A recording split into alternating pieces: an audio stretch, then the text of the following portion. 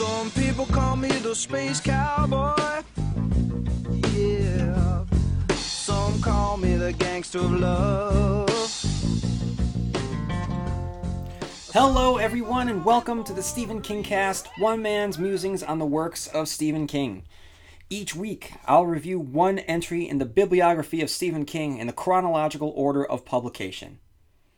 This week, I examine the first of a phase in King's career in which he examines the female perspective, the nail-biting thriller Gerald's Game. He'll follow it up with the interconnected Dolores Claiborne, and will examine the terror of domestic abuse in Insomnia and later in Rose Madder. And well over a decade later, he will write what he feels is his best novel, Lisey's Story. Going back to Insomnia, King makes the threat of domestic abuse so all-consuming, it threatens the entire multiverse. Likewise, here there is an incredible use of symbolism when our main character, Jessie, as a girl is abused, the sun goes out. It's a very simple premise, a woman handcuffed to a bed. But within that simple premise resides a huge storytelling challenge. How do you make it compelling? Think about it. During the course of this novel, Jessie is trapped by herself, with only the voices to keep herself company. It would have been very easy to let this story derail itself, but thankfully King knows exactly how to keep it chugging along smoothly along the track. Before I get any further, I want to read a listener email. Hello. I started listening to your show this week and wanted to let you know how much I enjoyed it. I just wrote an iTunes review too. Thank you. The chronological format and your choice to also review the film adaptations is methodical and just right as far as I'm concerned. Back in the 80s, I was a rabid King fan and made a faithful version of The Lawnmower Man that was one of the earlier Dollar Babies. I was front row center at opening night at the Carrie Broadway musical too. With Tommyknockers, Needful Things, and The Dark Half, I felt that King had jumped the shark and stopped being a constant reader.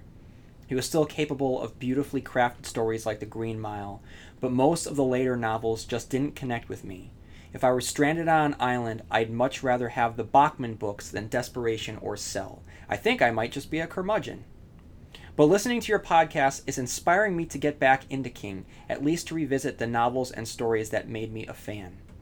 On your review of The Boogeyman, which just to put this in a little bit of context, can be found in the Night Shift episode. On your review of The Boogeyman, you puzzled over the ending, and I can offer my take, although I haven't actually read the story in 35 years. Since a psychiatrist is someone who gets into your head, the twist suggests that the child killer is metaphorically Billings. He may not have literally killed his children, although it's also intriguing to posit that theory too, but his character flaws contribute to their deaths. The Boogeyman is the physical manifestation of his own reaction to fear, and as a psychiatrist may explain or hold a mirror up to the patient's psyche, it's perfect that he was the Boogeyman all along. Another take along those lines is that Billings turned to the shrink as a dependent turns to someone in authority, which is the position Billings' children were to their father, so the horror comes from being menaced by the very person you turn to care for. We can't know if King considered these metaphors, it probably just felt right. Anyway, these days I've been co-hosting my own podcast, Monster Party, and it's been fun steadily growing an audience, as you know. One of these days we'll do an episode on King. Anyway, thanks for your entertaining and informative show. Look forward to listening more. Best, James. So, James, thank you for writing in. Thank you for the iTunes review. Thank you for the great analysis of The Boogeyman, which I kind of dismissed and kind of cracked a couple jokes at. So, I think that is a wonderful, wonderful interpretation that did not cross my mind. I'm very, very glad that you shared it with us. Everyone, make sure that you check out Monster Party. I think that's important that we constant readers support each other. And I'm very, very interested in The Lawnmower Man. Just so everyone knows, James and I have emailed a couple times back and forth, and he's going to try and find a way to share The Lawnmower Man, which I can then plug on online. So I'm very, very, very excited about that. All right, guys, so as you know, I love listener email. Please feel free to write in at stephenkingcast@yahoo.com. And like James had done, if you've gone over to iTunes, feel free to write a review and a subscription, because I don't know how everyone is getting their weekly dose of the Stephen King cast, but if you subscribe over on iTunes, I know that it really helps get the Stephen King cast out there more, so that would be greatly appreciated. All right, everyone, back to Gerald's game. I'm going to get into the Wikipedia summary. The story begins with Jessie Burlingame and her husband Gerald in the bedroom of their secluded cabin in western Maine, where they have gone for an offbeat romantic day off. Gerald, a successful lawyer with an aggressive personality, has been able to reinvigorate the couple's sex life by handcuffing Jessie to the bed. Jessie has been into the game before, but suddenly balks. As Gerald starts to crawl on top of her, knowing her protests are real but ignoring them anyway, she kicks him in the stomach and in the groin. He falls from the bed to the floor, cracks his head, has a heart attack, and quickly dies. Jessie is alone in the cabin, unable to move off the bed or summon help. The only things that show up are a hungry stray dog named Prince that starts feeding on Gerald's body, and a terrifying, deformed apparition that may or may not be real, whom Jessie first mistakes for the ghost of her long-dead father but dismisses it later. Jessie begins to think of this bizarre visitor as the Space Cowboy, after a line from a Steve Miller song, The Joker. A combination of panic and thirst eventually causes Jessie to hallucinate. She hears voices in her head, each one ostensibly the voice of a person in her life, primarily the good wife, or Goody Burlingame, a somewhat puritanical version of Jessie, Ruth Neary, an old college friend, and Nora Callahan, her ex-psychiatrist, both of whom Jessie hasn't spoken to in years. These voices represent different parts of her personality, which help her extract a painful childhood memory she has kept suppressed for many years. She was sexually abused by her father at age 10 during a solar eclipse that occurred in her Maine hometown. She also begins to realize how unhappy her marriage had been, and that she sacrificed a potentially happy life for the security of Gerald's paycheck by being a trophy wife without children. This internal dialogue is mixed with description of Jessie's more and more desperate attempts to get out of the handcuffs, first by trying to break the headboard she was cuffed to, then by trying to slip off the bed and pushing the bed to the bureau where the keys were placed.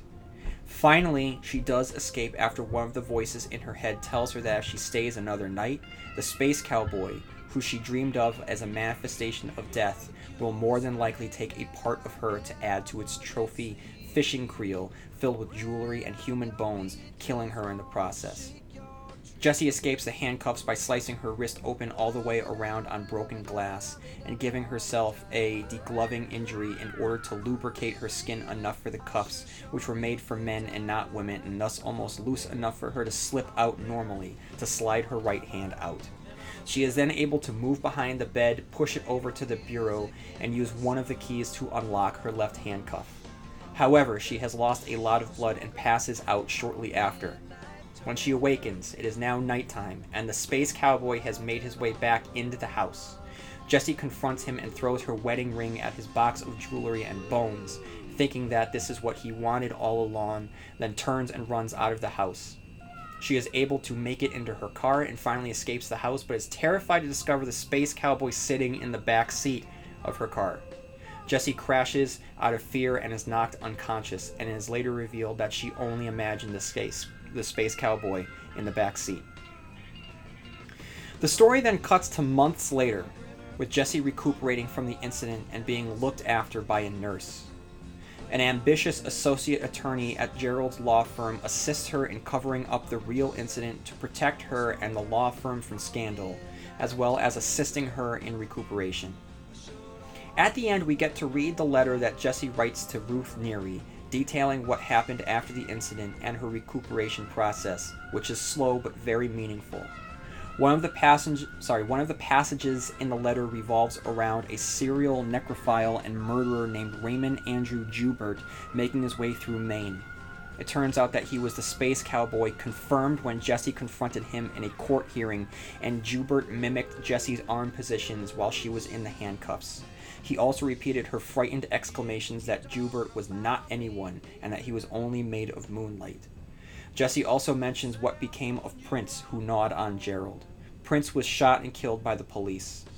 Initially, his owner had abandoned him in Maine and driven back to Massachusetts simply because he didn't want to pay for the dog's license.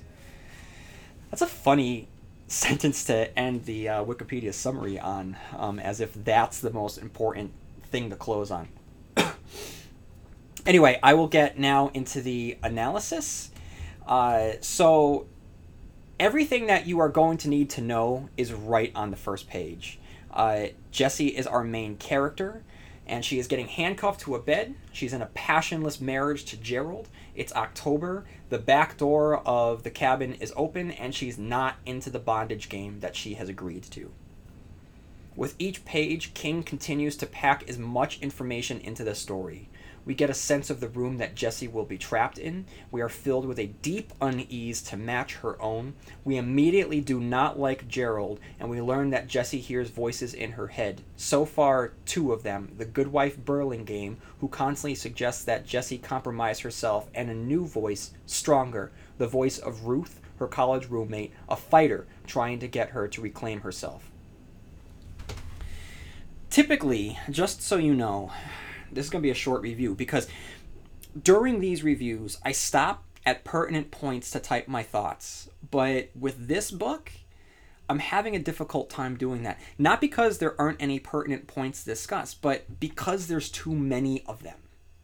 The opening scene is relentless, with Jessie naked in more ways than one, chained to a bed, physically vulnerable, but also when her request for freedom is denied, she lets it all out on Gerald. With King's description of his idiotic grin and bullied childhood, the Gerald we meet is a damaged man, and this is the worst man that Jessie could be married to in this moment.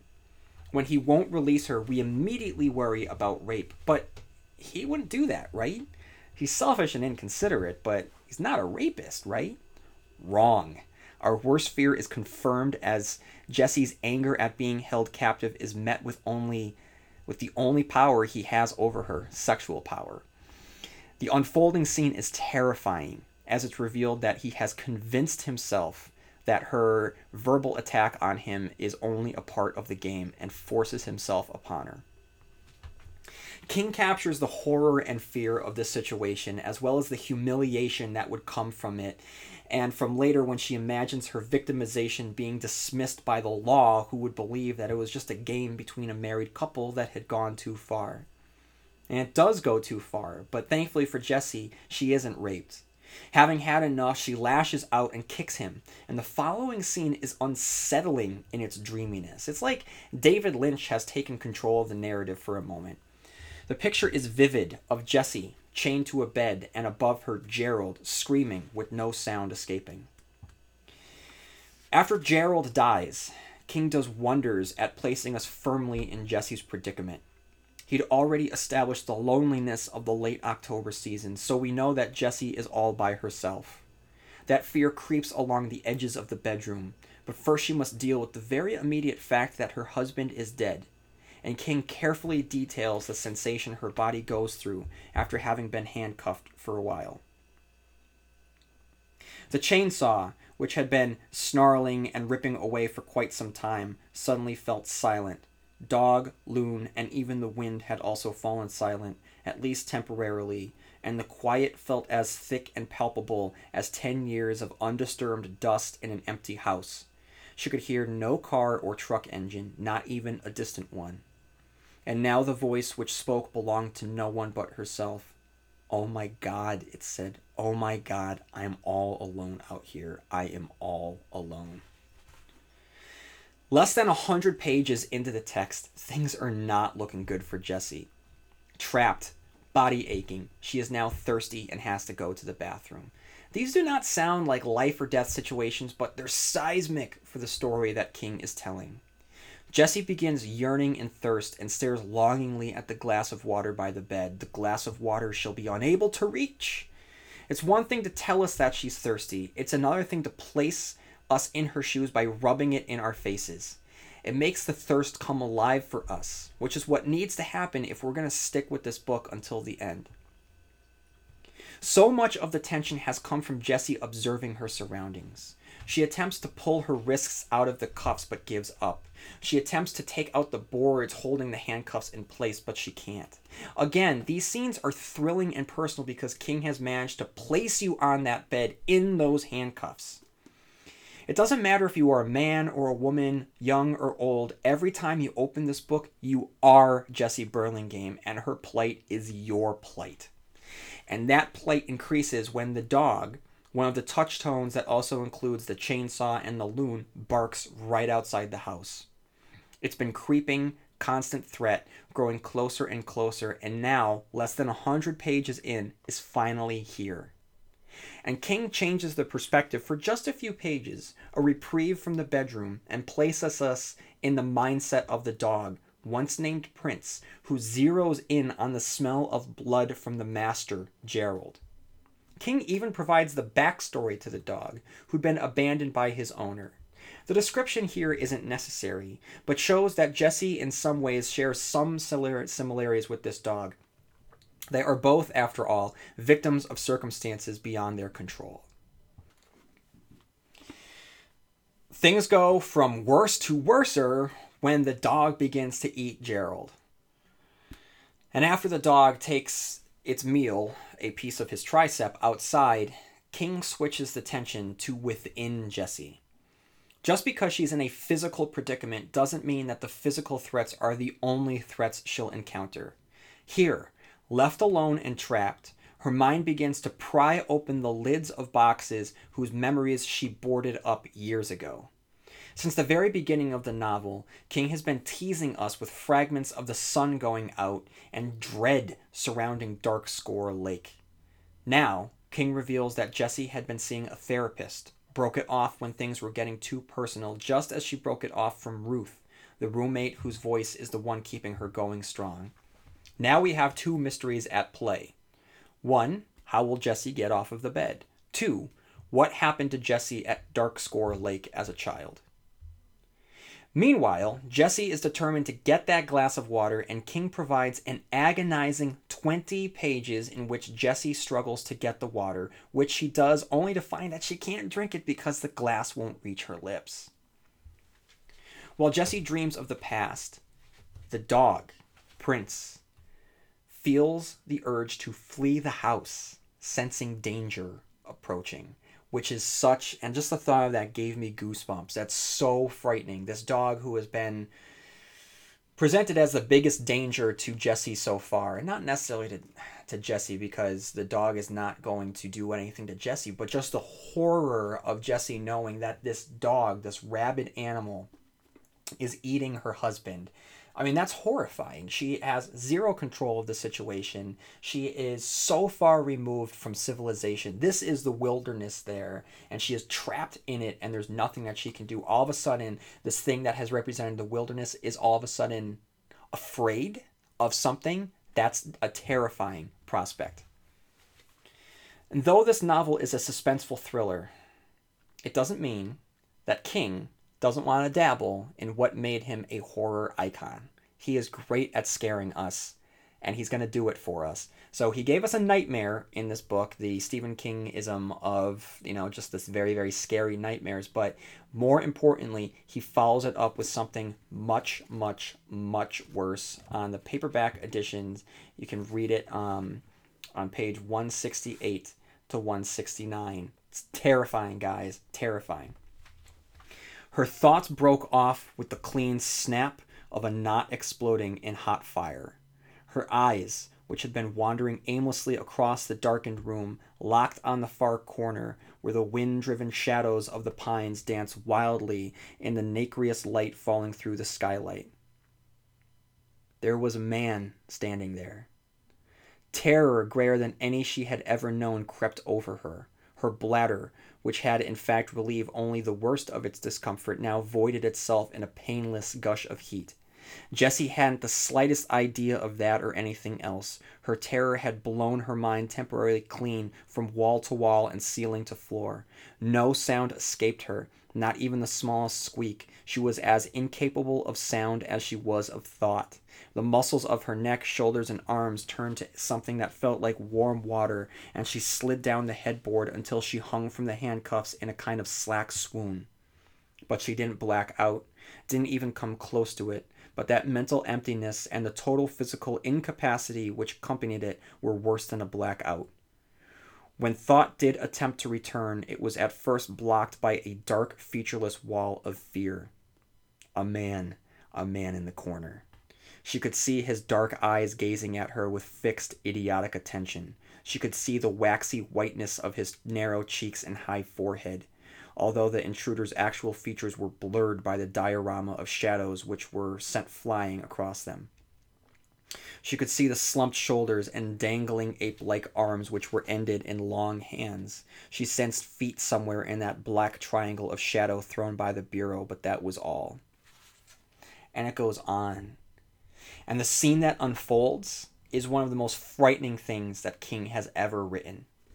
From the description of the shadows playing over the still form of this boogeyman who's just the fact that his hands are dangling by its knees, to the fact that at one point she's convinced that has brought the chainsaw that she's heard earlier, to the reveal that it is not her imagination, it is a visitor who holds not a chainsaw, but a suitcase full of bones and jewels. The scene seems to go on forever, and the stillness of the stranger makes the horror even worse.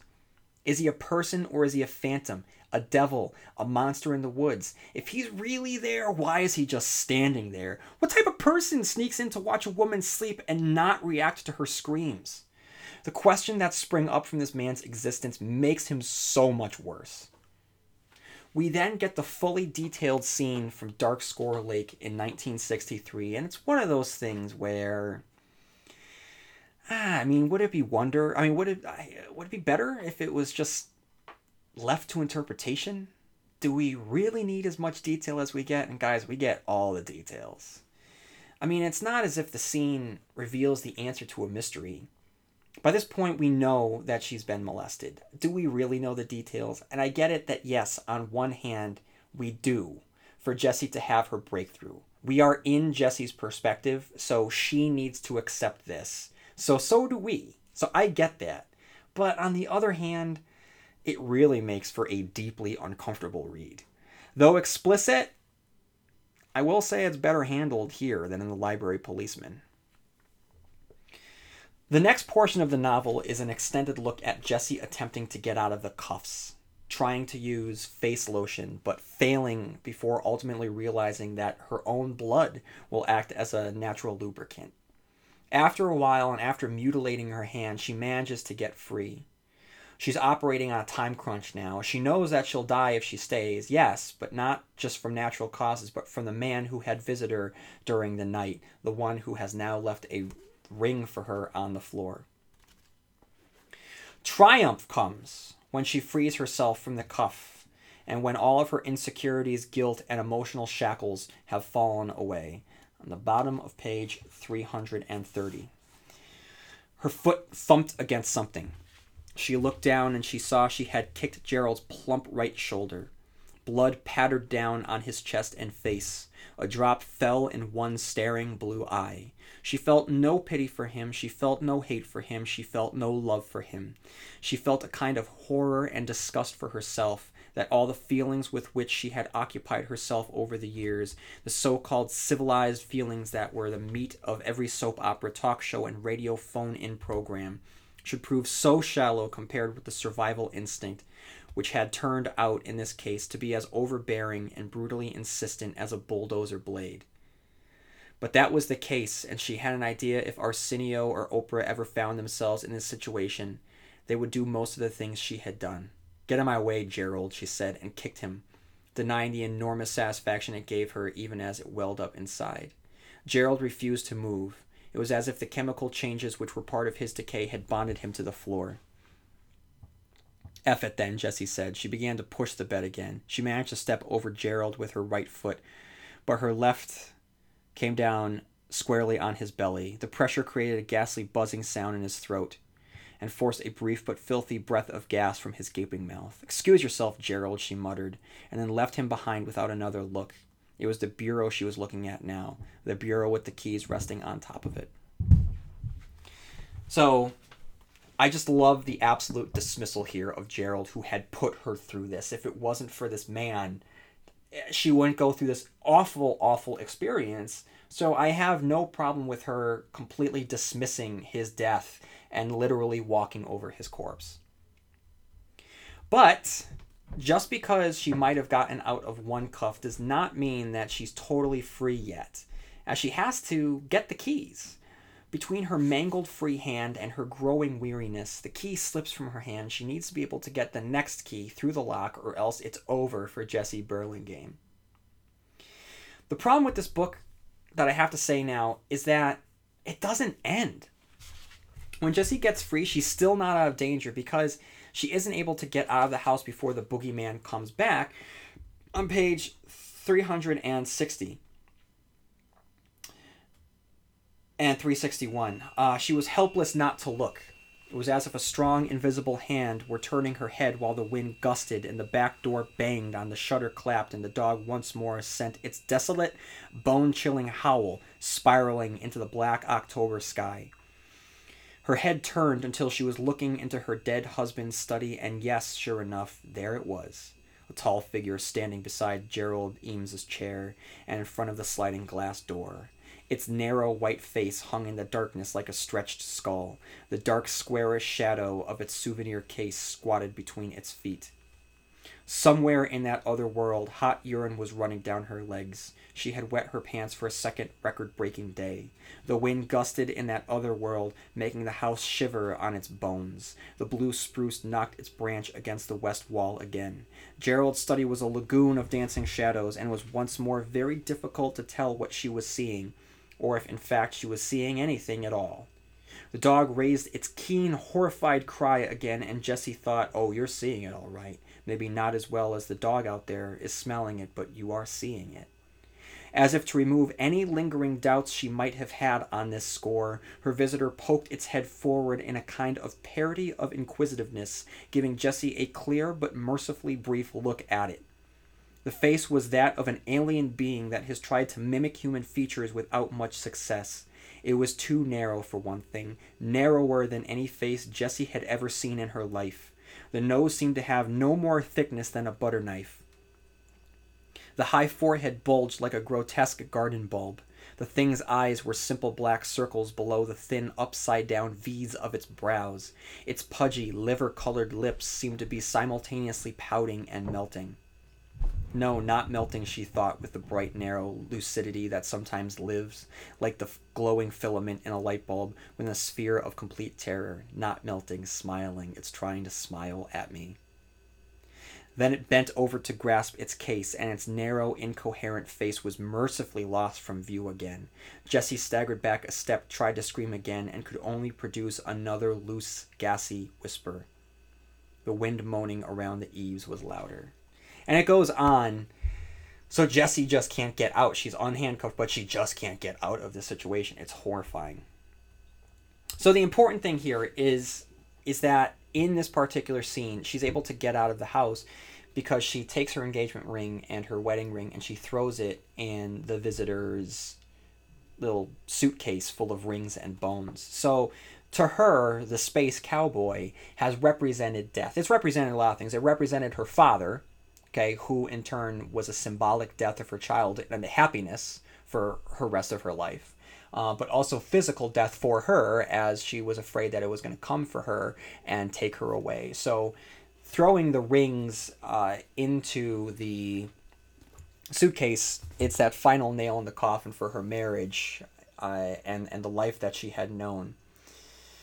And what is a ring in this case but another cuff, right? So she had 2 cuffs on either hand. She had 2 rings. She's extricated herself from both of those cuffs. Now she is extricating herself from the smaller cuffs that she had held on her left finger for so long. She successfully escapes, but her story isn't over. It's important to give us the fallout from her ordeal, from all of her ordeals.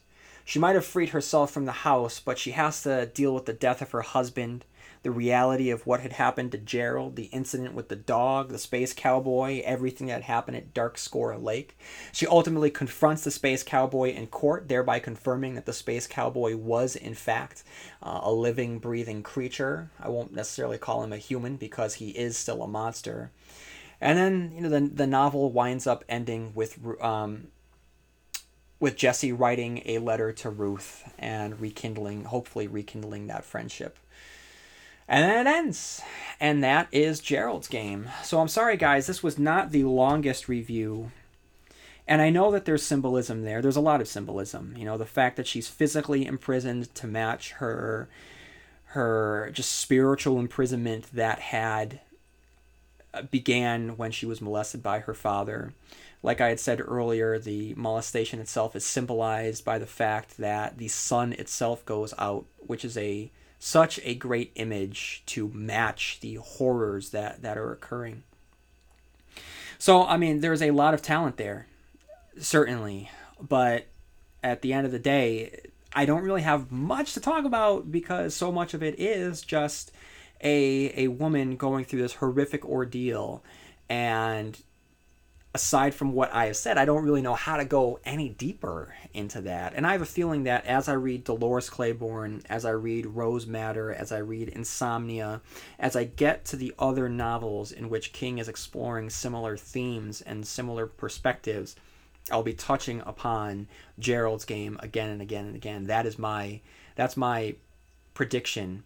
And shame on me, I probably should have reread Dolores Claiborne before recording this episode, because as I record this episode, when I'm done with it, I'm going to pick up Dolores Claiborne. I'm going to start reading Dolores Claiborne. But because those two novels are interconnected through the solar eclipse, and I'll get to this in Easter eggs in a little bit, because they are interconnected through a plot point and just by subject matter, it kind of doesn't feel right to review one without having the full context of the other. So shame on me. I'm sure I will have more to say about Gerald's Game in the review of Dolores Claiborne, which will be released, if everything goes well, the same day as the release of this review as well. But would I recommend this? Of course I would recommend this. I think that's the big question when it comes down to. I'll be honest, last year, when I sat down and I really thought long and hard about doing the Stephen King cast, I thought about what it would entail and what could I say, and I know that I would definitely be able to say a lot about it. I would be able to say a lot about The Stand. I was really looking forward to getting back into the Dark Tower series. But I was very, not worried, I had hesitations about getting back because I knew that Gerald's Game is an important one. And I just, like I've said before, I never quite feel comfortable talking about the whole racial component to Stephen King's writing. Similarly, I don't really know how to talk about the perspective here that he takes and how deeply personal he goes into Jesse. Having not been a woman at any point in my life, I'm never quite sure if his depictions of Jesse's thoughts, which are so naked and so personal, if they're accurate or not. So, I know that I've read reviews and I've talked to people who have stated that they feel as though it's published under the name Stephen King, but Tabitha really wrote it. I don't know. Having never read anything by Tabitha, I can't say. I'm certainly believe that she probably gave him pointers and helped him along the way. Which isn't to say that Stephen King doesn't have the ability to write a strong, well-rounded female character. He certainly can. He has definitely come a long way from Susan Norton from Salem's Lot. It's just that I had high expectations for myself when it came to this particular book and the books that are coming up with Dolores Claiborne and, like I had said, and Rose Madder and Insomnia, and eventually Lisey's Story.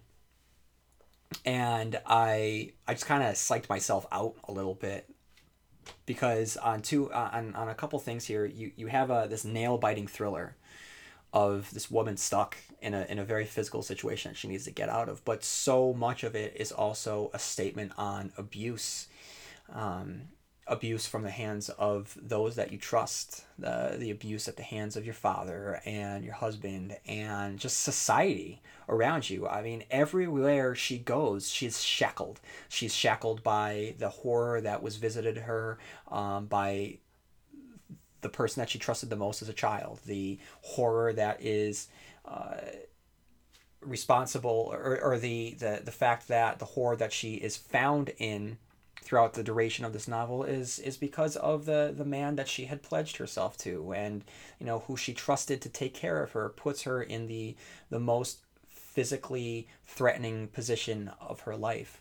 The fact that she has to lie about it when it's done and over with, because people might not either believe her, or because they have to maintain the dignity of Gerald despite what he had done to her. The fact that she is now haunted by post-traumatic stress. I mean, she is someone that just keeps getting imprisoned. She gets out of one box, she gets put into a new box. She escapes that box, she's put into another box, and over and over and over again. And thankfully, by the end, despite having gone through a series of imprisonments and shackles and horrors through her entire life, there is a glimmer of hope at the end when she feels that she's finally free at last, or is going to take the steps to become free at last. So, I think that I actually just wound up, working myself through what this novel is. I just had high expectations. I don't know if I reached those expectations, guys. That's what I'm trying to say.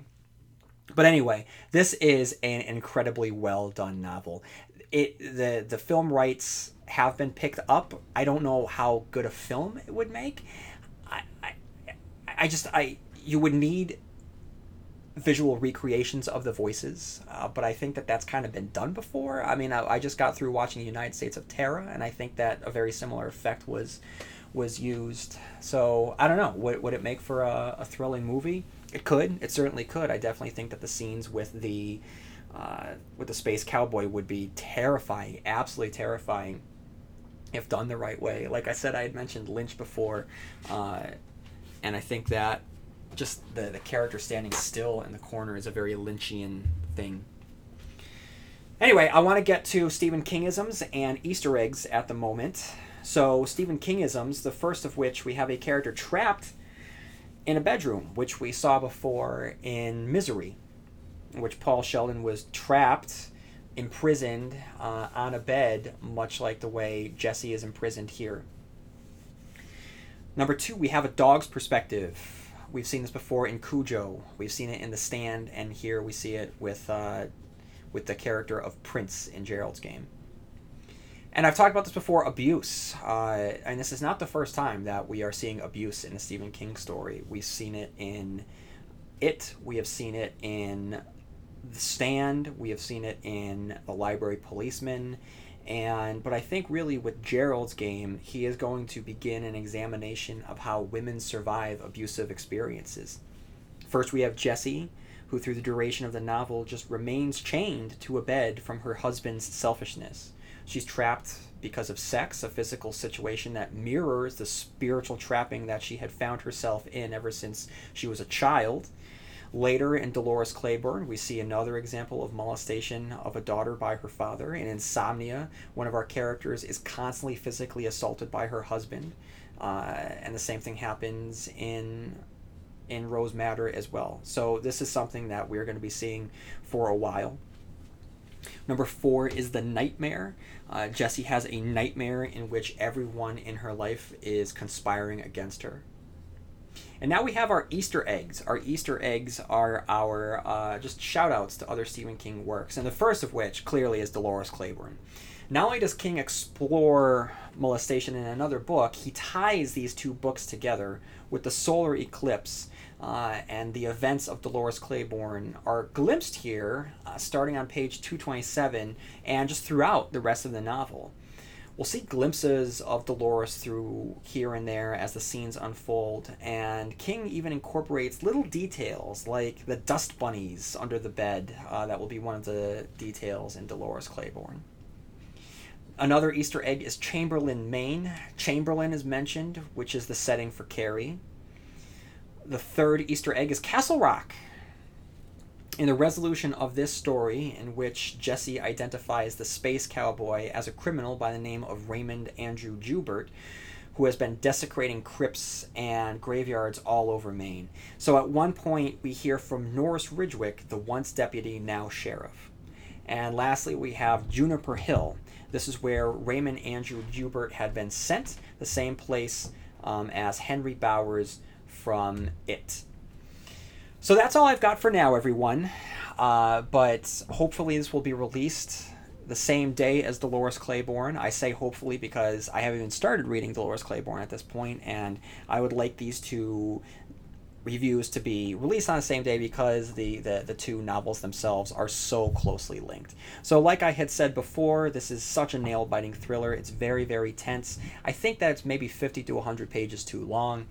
I think that it can be shortened just a little bit, but still it's one that I think really... I tore through it in 2 days. It took me 2 days to get through it. And, you know, I didn't stop to take as many notes because so much of it is so...